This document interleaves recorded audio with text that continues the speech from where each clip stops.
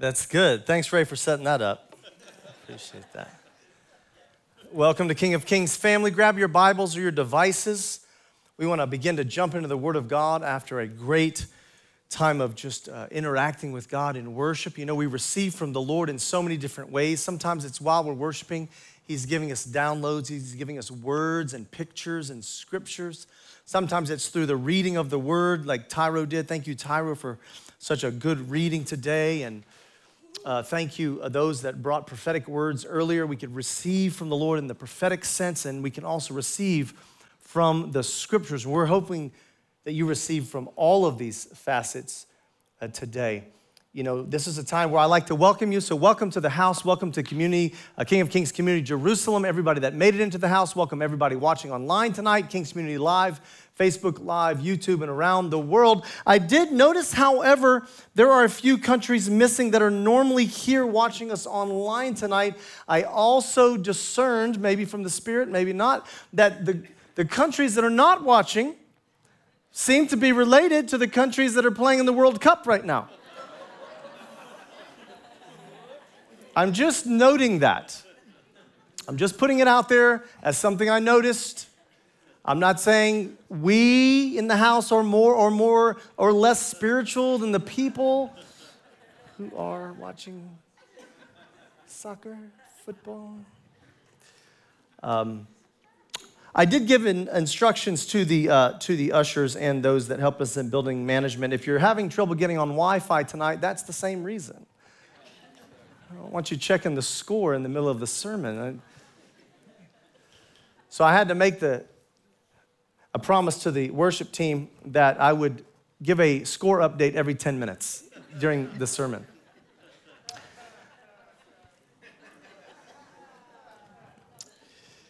It is currently 0-0. That's how soccer goes, by the way. See, all the Westerners got that joke. Middle Easterners were like, what do you mean, 0-0? That's a great game. Amen. Hallelujah. Listen, the Lord gave us a word picture in the prayer time, and I just want to invite everybody that as you come in, if you'll come a little bit early, I know that's a challenge, but if you can come a little bit early and you want to join us for a few minutes, it's about 15 or 20 minutes of prayer, dedicated prayer. We do it right through the side doors. Come in there and pray with us for just a few minutes. We wait on the Lord. We seek His face for what He's going to do tonight in the service. And there's a lot of freshness that comes. It's more than just general prayers. It's very specific prayers. And I wanted to relay a word picture that the Lord gave our prayer team and our prophetic team before service. And it wasn't just something that I thought of. It was confirmed by others. And that's why I wanted to share it. It was confirmed by two other people on the prophetic circle and the prophetic council. So what it was this. It felt like, or it seemed like, there was a word picture that right above us here in the sanctuary was a large silver round air duct. If you know what that is, it's like a big pipe. And it was coming out of the ceiling down here into the sanctuary. And every time we lifted our hands and we worshiped and we asked the Lord, Lord, would you give us your Spirit? Then a mighty wave of the Holy Spirit presence and wind would come shooting through the pipe out into the sanctuary. Every time we would say, Lord, give us more, it would, whew, He would give you more right through the pipe. And then just like a wave comes in and then goes back out, the wave would come into the sanctuary. And then it would go back up. And when it would come into the sanctuary, the Lord was pouring out His Spirit. He was giving you breakthroughs and miracles, and He was healing people. He was healing relationships, and He was answering questions that you have.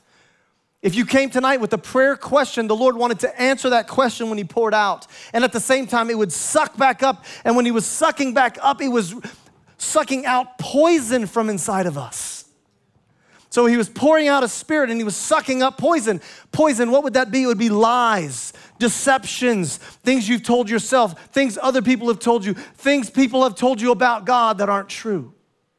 And He would pour out His presence with a breath and He would suck out the poison. And He kept doing that all night long. As long as there was someone in the house saying, Holy Spirit, give us your presence, He would keep doing it.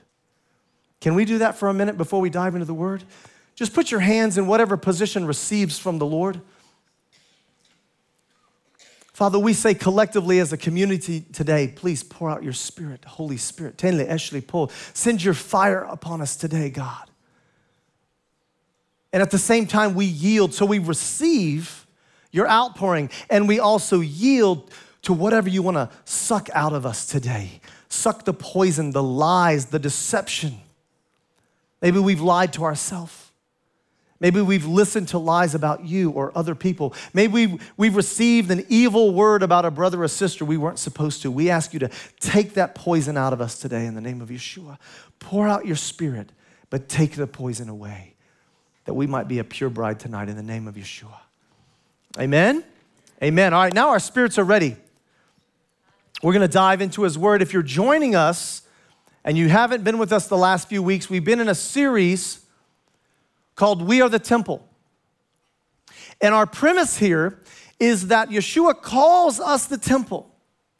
And if in fact we are the temple of God, it behooves us to know what it is we are. What was the temple for? What did it do? What were all the articles in the temple about? What were the meanings of these things? How can we be it if we don't know what it is? How can we let the Holy Spirit work in our life with the outworking of righteousness and power and godliness if we don't know what the articles stand for? How can we display God's kingdom on earth if we don't even understand the pictures that he's giving us? And so for this series, We Are the Temple, we wanted to break some of this down. In week number 1, we looked at the temple itself, starting with the tabernacle, then into the first temple, the second temple. We even looked at the heavenly tabernacle / temple. We didn't spend a lot of time on the third temple, although we did indicate that there is a third temple coming, apparently. And finally, we noticed that in the new heaven, new earth, new Jerusalem, there is no temple because Yeshua's there and we are there. Those are all the ingredients you need for a temple, right? You have the high priest, then you have the temple. We're all together. No building needed. This comes from 1 Corinthians chapter 6, 19 and 20. That is the main verses of this series. Do you not know that your bodies are temples of the Holy Spirit who is in you, whom you have received from God? You are not your own. You were bought at a price. Therefore, honor God with your bodies. We looked through all of the temples and tabernacles. We even looked last week at the Ark of the Covenant. We reviewed the Ark of the Covenant, its purpose and its meanings. We even looked at all the smaller elements from the atonement cover, the cherubim, the poles and rings, the contents inside. If you missed any of that, you can catch it on the King of Kings archive on the website. Tonight, I want us to look at another article in the tabernacle and in the temple. We want to look at the 7-branch menorah, the candlestick. What is it about? What is it for? And how does it relate with us? I want you to leave here with tools tonight. Now, as we get started, those of you that have been in the faith for a while, you're going to catch on pretty easily to these early notes because you've been in the Word a long time. But if you're new to the faith, some of this is going to be very new to you. So pay attention. As we get a little bit later in tonight's message, even some of the more mature among us, hopefully you're going to be receiving a newness and a freshness of the Word of God as well. The ark may be the most famous of the articles, but slightly less famous might be the menorah. It was first found in the tabernacle and later in all of the temples that we mentioned.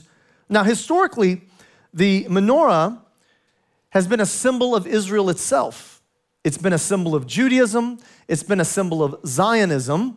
And today, it is still the official emblem of the state of Israel. It's not the flag, but it is the emblem. You have to understand the difference of those two things. But as we start to look at it a little bit, we might say to ourselves, okay, let's break it apart. Why does it need 7 branches? After all, at Hanukkah, don't we have the Chanukiah that has 9? Well, that has 9 for a reason, right? The 8 days of the miracle and the Shamash candle. So we know why it has 9. But why does the menorah in the tabernacle and temple, why does it have 7? What is the big deal about 7? Now, if you're new to us, you've never heard me say this before. If you've been with us, you hear me say it all the time. God does not do random. He doesn't do accidents. He's very thoughtful. He's very planned out. He's very organized. Some of you that have struggles keeping your closets clean. When we get to heaven, I promise you it will be clean. Sometimes I think when we're here in Jerusalem and it's not the cleanest city, we are not representing the kingdom as well as we could. The kingdom of God is a very organized kingdom. It's labeled, everything's labeled. Everything's in boxes and bins. No, I'm just kidding. That was for all you organized people. You're like, that's right, label maker, put a label on it. All right, I love God. He's very organized. Why 7 branches? Well, let's start with Exodus chapter 20, verse 11, and look at a pattern of the significance of the number 7 first. Exodus 20, verse 11. For in 6 days the Lord made the heavens and the earth, the sea and all that is in them, but he rested on the 7th day. Therefore the Lord blessed the Sabbath day and made it holy. כי ששת ימין עשה אדוני את השמיים ואת הארץ, את היום ואת כל אשר בם. וינח ביום השביעי על כן ברך אדוני את יום השבת ויקדשהו. And he blessed it and sanctified it and made it holy, the 7th day. And thus begins a pattern that we see in the scriptures. Creation itself was on a 7-day cycle. The Sabbath day given to us as a gift, the day of rest, is also set on a 7-day cycle. But there are so many more that we can connect with. Look at Exodus 24, starting in verse 12. The Lord said to Moshe, or to Moses, come up to me on the mountain and stay here, and I will give you the tablets of stone with the law and the commandments that I have written for their instruction. Then Moses set out with Joshua his aide, and Moses went up on the mountain of God. And he said to the elders, wait here for us until we come back to you. Aaron and Hur are with you, and anyone involved in a dispute can go to them. And when Moses went up on the mountain, the cloud covered it, and the glory of the Lord settled on Mount Sinai. For 6 days the cloud covered the mountain, and on the 7th day the Lord called to Moses from within the cloud. What do you think? That was an accident? Or you think God waited patiently for day number 7? Emphasizing something. He could have gone to him on day number 1. Moses was there. Joshua was there. Aaron and Hur were down at the foot of the mountain. They were taking care of the people. Everything was good. God could have just done it on day 1. He could have just said, good, you're here. Everything's in place. Here are the laws. No, but for emphasis, for a pattern, for a meaning, God patiently waited until the 7th day. And then on the 7th day, he released his instructions to the people of Israel. So even when it comes to covenant giving, we see that the number 7 is important to God. It's not just the Sabbath day that's on a cycle of 7, it's the Sabbath year. Every 7 years, look what it says in Deuteronomy 31. Then Moses commanded them, at the end of every 7 years, in the year of canceling debts, during the festival of tabernacles, when all Israel comes to appear before the Lord your God, at the place he will choose, you shall read this law before them in their hearing. Remember, he gave the instructions on day 7, and we're commanded to read it again every 7th year in its completion. It wasn't just the Sabbath year, it's also the year of Jubilee. It gets even bigger, it gets even deeper. The year of Jubilee is set on a cycle of every 7 years. 7 versions of 7 years. We get the year of Jubilee.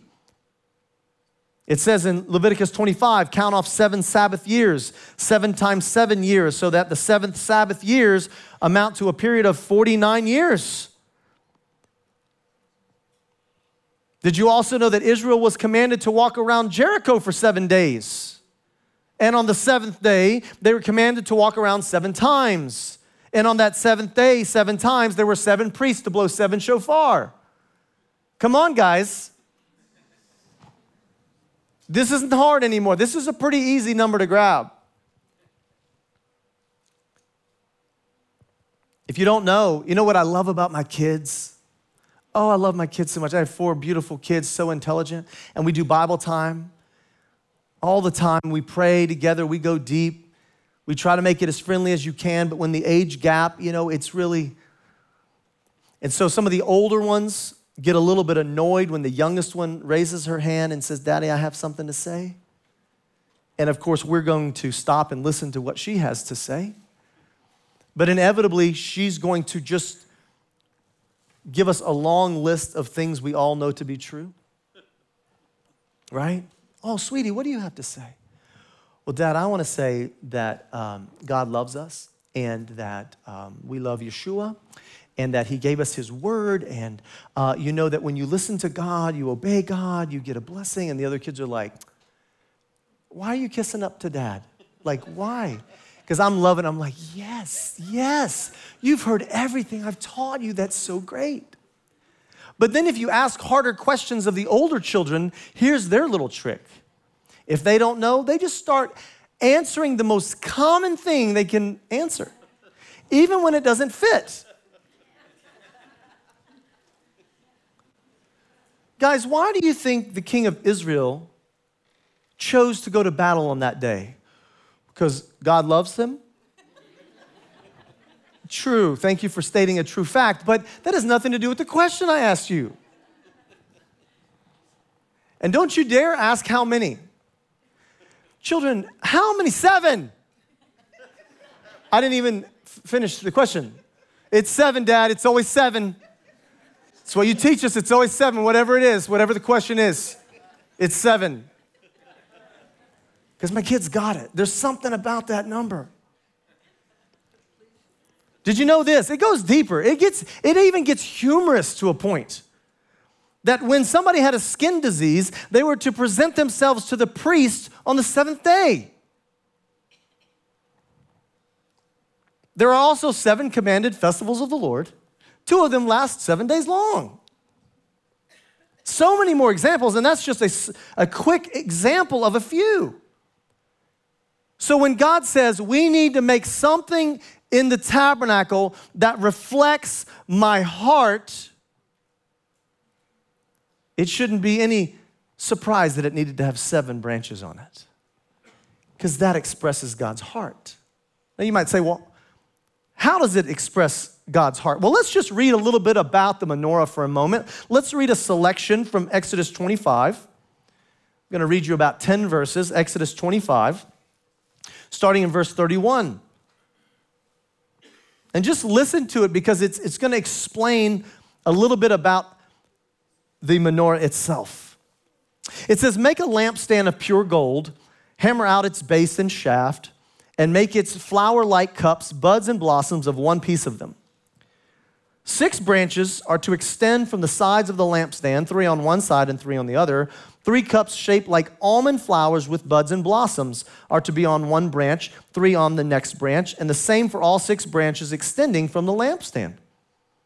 And on the lampstand there are to be 4 cups shaped like almond flowers with buds and blossoms. 1 bud shall be under the first pair of branches extending from the lampstand, a 2nd bud under the 2nd pair, and a 3rd bud under the 3rd pair. 6 branches in all. The buds and branches shall all be of one piece with the lampstand hammered out of pure gold. Then make it 7 lamps and set them on it so that they may light the space in front of it. Its wick trimmers and trays are to be made of pure gold. A talent of pure gold is to be used for the lampstand and all these accessories. See that you make them according to the pattern shown you on the mountain. So before we start to break down some specifics, we do have a couple of pictures. Team, do we have some of those pictures? Let's look at the first one. So this is the menorah that has been remade in Jerusalem right now by the Temple Society. It's on display quite often. If you go near the Western Wall area, sometimes you can see this. They'll put it on display. So this is what it looks like. They believe they've read the scriptures. They've made the base, the shaft, the lamps, and all of the cups so that the oil that you pour into it will wet the wick, and the wick, just like a regular lantern, you can light it. So this may be a pretty good representation of it. I think we have a few other pictures because we have a version outside of the Knesset as well. Look at that. Right outside. So some point our people are seeing the images of what God wants them to see. Now, the location of the menorah is also important. Can we show the layout of the tabernacle again? We had that last week. Look at the layout. Let's see if we have the diagram again. Yeah, right there. Now notice we have the outer court, and there you have the altar of burnt offering, the bronze laver, and then you come inside of the holy place, and there is the lampstand. It is not inside the Holy of Holies, it's in the holy place. You say, why is that important? Well, we're going to be getting to that in a second. The other thing I wanted you to glean from that lengthy reading was how many times it said almond branch. Cups and buds and blossoms and almond branches. And then whenever you make this, make it like an almond branch and a bud and a blossom and an almond and an almond and a branch and a branch. Now, at first you just read through it and you're like, that's great. Hey, God had to decorate it somehow. He picked almond branch. Right? And then you get this picture like God's up in his throne and he's just like got a whole cup of almonds, just like throwing almonds in. Like, man, I love almonds. Let's just put it on a menorah. But I think it has a deeper meaning than just that. I'm sure God loves almonds, but I think it has a deeper meaning than that, especially how many times it was repeated in that passage. Now, you might remember last week we mentioned for just a moment that when Israel was in the desert, they started to complain against Moses and Aaron. There was a rebellion against them, and God took care of the rebellion. And then God reminded Israel who was in charge because God delegated his authority to them. And the way they found out who was in charge was they took a staff, a wooden staff, from every one of the leaders of each tribe. So there were 12 staffs. And they laid them in front of the ark. So there were 12 wooden staffs laid in front of the ark, and every one of them had the name of the tribe on it. And the next morning when they came back, only Aaron's staff had blossomed. Now this is a dead piece of wood that's been dead a long time. But on that staff came buds and blossoms of almonds. Now, hopefully that piqued your curiosity as much as it piqued mine. So now we have, when God wants to show his authority, he can do it through making the almond bud blossom. So then he takes that and he says, put it on the menorah. Make it out of that motif, that design. Out of all of the designs, guys, do you understand how many infinite numbers of designs God could have done with this? He could have gone with super modern, right? He could have gone with an olive tree. That would have been a cool one. I mean, olive, it comes up in the New Testament. We really could have connected with that one. He chose almond for a reason. Now, if you know about Israel, its land, its history, its seasons and cycles, you might know that coming out of the winter, when the weather starts to turn warm finally, right as it's about to turn warm, the first tree in all of Israel that blossoms is the almond tree. You say, why is that important? Well, because the almond tree really represents the resurrection. It's that which was dead has now come back to life. And God, as our great Redeemer, wanted us to understand this about him because we're going to need to embrace the resurrection in the days to come. That he's a God of restoration. He's a God of resurrection. And he wanted to imprint that even on the articles in the tabernacle and temple. So the almond branches are not just a representation of God's authority. It certainly is that. But now it's a representation of God's power of resurrection. That every time you see an almond tree, you should think about God's resurrection power. That out of death, he brought life. What's interesting is the timing of it as well. Remember, they're not even in Israel yet when they get this commandment. They're in the desert. They don't even know that the first tree to blossom is going to be the almond tree. They're not even there yet. They didn't see it. You see, that would have been cheating. Had they already got into the land and they said, oh man, what a beautiful tree. It's the first one to blossom. Hey, let's make the menorah out of that. That would have been man trying to make a connection. God gave them this resurrection connection in the desert long before they knew about the almond branches blossoming first in Israel. Why? Because God wanted to explain to them who he was long before they got to see the land. Know who I am. I'm a God of resurrection. Now, one day you're going to get to the land and you're going to understand this. You may not quite get it at first, but when you get to the land, you got to believe that when the first one of them realized that, hey guys, did y'all know? Joshua, did you know the first one to come back to life was the almond branch? That's amazing. Oh, that's why God, now, boom, everything makes sense. That's why God had us put it on the menorah. That's why. Friends, you know there's going to be lots of times in your life where you don't feel like you understand something.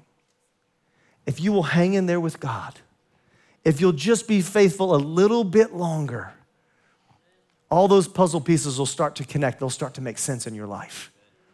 You'll start to learn more about God and all of his prophetic fulfillment if you'll just hang in there a little bit longer. What does Revelation say 3 times? This calls for the faithful perseverance of the saints. Hang in there with God. He knows what he's doing. He told them to build the menorah and to decorate it out of almonds because of the resurrection message he wanted them to understand in years to come. That's how far ahead of us God is already. So now everyone can relax. He's ahead of you. He's carved a path out for you. He wants you to walk in it.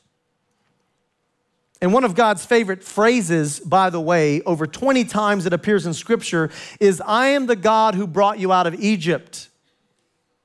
Why is that relevant to this discussion? Because they were a dead people that he resurrected. They were slaves that he made into a nation. There was a covenant that seemed like it was dead. It wasn't never dead to God, but it seemed dead to them. Where is God? I thought we were a chosen people. What happened? We're slaves in Egypt. We're not even in our own land. We can't even live out our own ways. And God said, I've heard you. I'm going to resurrect you now. Come back from the dead, Israelites. And he made a people out of what were slaves. And he told them to imprint that on the menorah with the almond branch. And yes, you'll understand it a little bit more later when you get to Israel and I make the almond branches blossom first. The symbolism of resurrection. But it doesn't stop there. It goes even deeper. Look at what Jeremiah said. Jeremiah chapter 1, verse 11 and 12. It says this, the word of the Lord came to me. What do you see, Jeremiah? I see the branch of an almond tree, I replied. The Lord said to me, you have seen correctly, for I am watching to see that my word is fulfilled.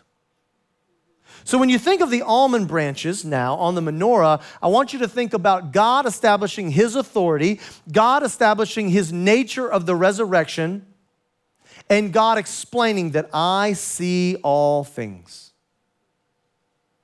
I saw you when you were in Egypt and you needed to be resurrected. I saw you, friends, when you were dead in your sin and you needed to be resurrected. I saw you. I'm the God who sees, I'm the God who resurrects, and I'm the God who delegates authority. And maybe you just thought it was a menorah. But see, that's the problem. The problem is, many of us in the body of Messiah have read through the scriptures and we've just decided to jump over stuff that seems irrelevant to us. And I can promise you there's not one irrelevant word in the whole scripture. I'm going to encourage you like I did before, read slowly so that the Holy Spirit has time to explain things to you.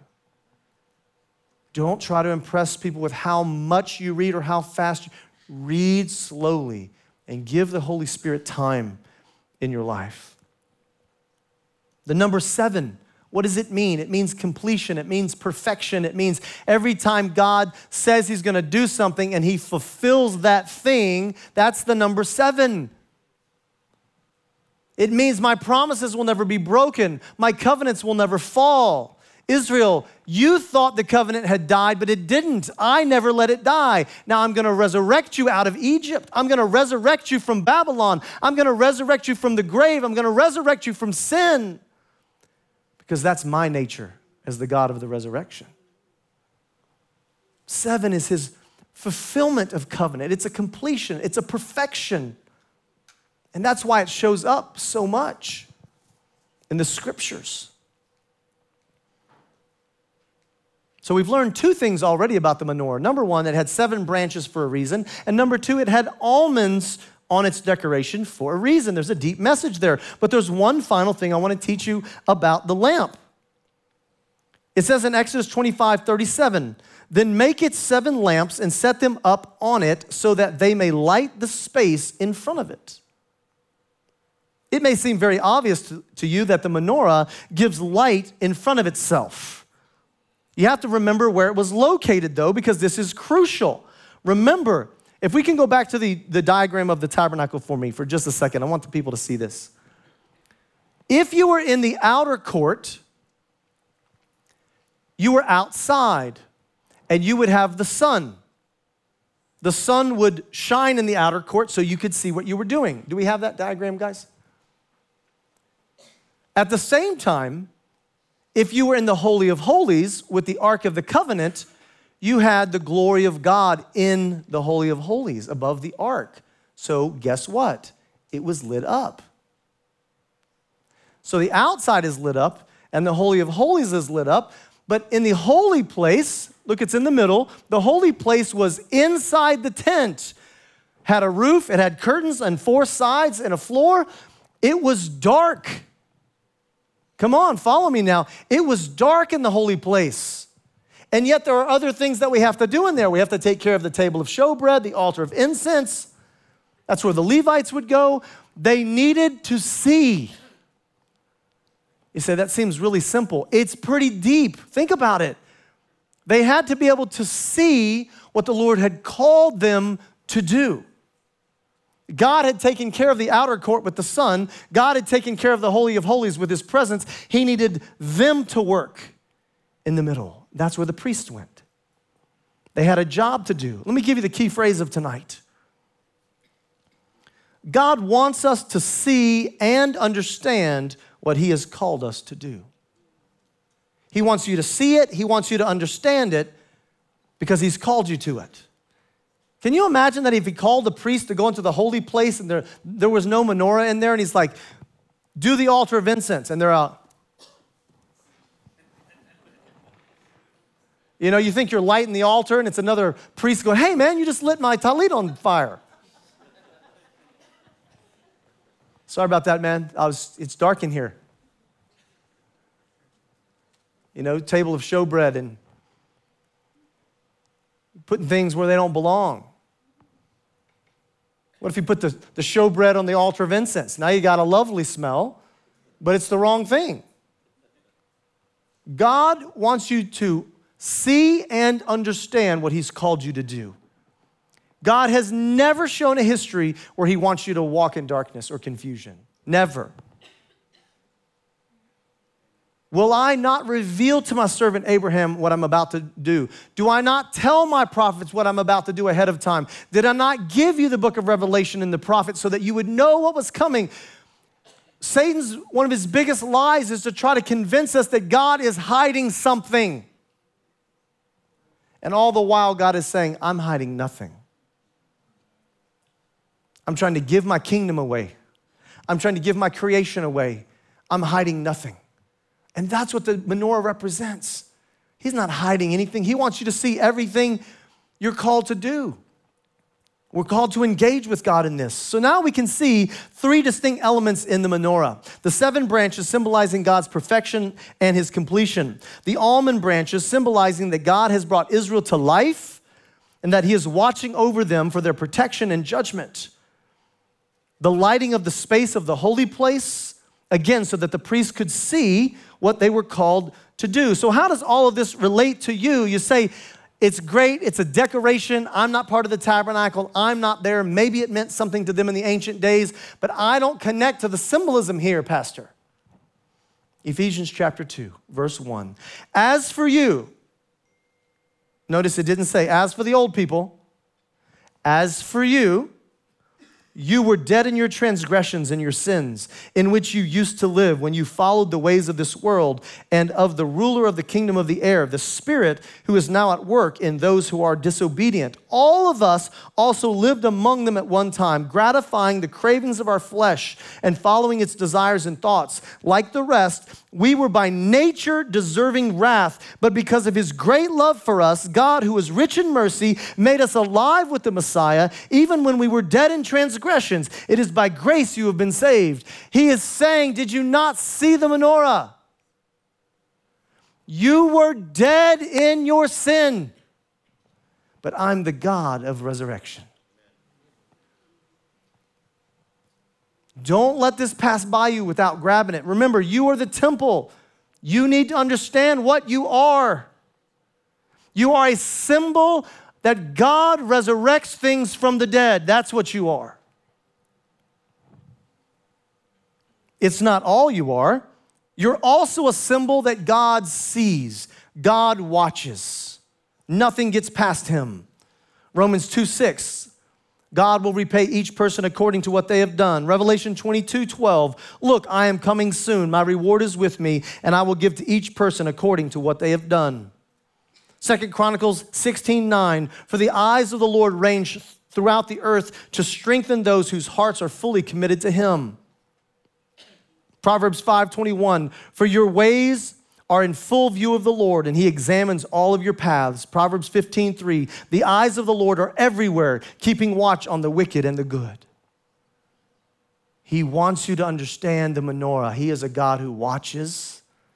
He's a God who sees. He's a God who acts.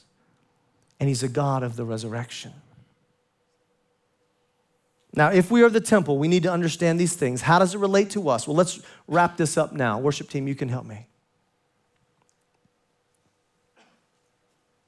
The menorah, in its simplicity, gave light to a dark room called the holy place. But like the menorah, Matthew 5 says to us as believers, you are the light of the world. The world cannot see if you don't shine. Remember, you're the temple, so you're the menorah too, right? You are the light of the world. Don't hide your light. The 7 branches remind us that God will complete his work because he is always fulfilling his promises. He's a God of completion. You say, how does that relate to me, Pastor? Philippians 1:6. Being confident of this, that he who began a good work in you will carry it on to completion until the day of Yeshua the Messiah. You are an example of God completing a good work and a promise. You are an example of God letting his light shine through you that others may see. And finally tonight, don't forget the almond branches and buds. You are an example of the resurrection of the dead. As for you, you were dead in transgressions and sins in which you used to live. But because of his great love of God who is rich in mercy, he made us alive in Messiah Yeshua. Friends, there's so much here. There's so much richness. I just don't want you to pass this by without seeing that you are the temple of God and what it is you are supposed to be. Tonight, I want you to take away 3 things. Take away that you are the light of the world. Take away that you are a symbol of God's resurrection because he resurrected you from the dead. And take away from this that God never goes back on one of his promises. Those 7 branches mean God always completes the work he started, even in you. Well, some of us may feel like we're failures, that we didn't live up to what God had called us to, that we don't even know our destiny yet, or we've failed in business, we failed in marriage, we failed in friendship, finances, whatever it may be. The good news to you today is that you serve a God of the resurrection and you serve a God of completion. So everything he called you to do, he wants you to see and understand. And anything you think you have failed in, he's not going to leave you in the state of failure. He's going to bring it to its completion because he created you for that destiny. Would you stand to your feet with me? Let me just pray this impartation over you that you may receive it. The next time you think of the menorah, the next time you see it, you will understand how you interact with it. It is not just a piece of furniture or decoration in the ancient days. It relates to you. It relates to who you are and who you're supposed to become. So Father, in the name of Yeshua, we just ask that wisdom would fall in this room.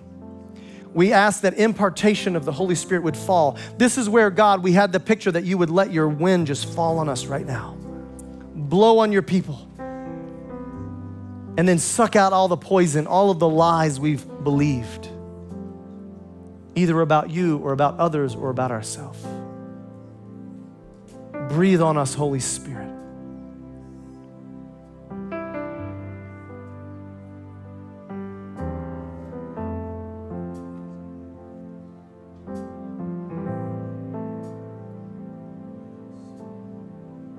Thank you, Lord, for letting us connect with the menorah, that we have a role to play, that you took care of the outside with the sun and you took care of the Holy of Holies with the glory.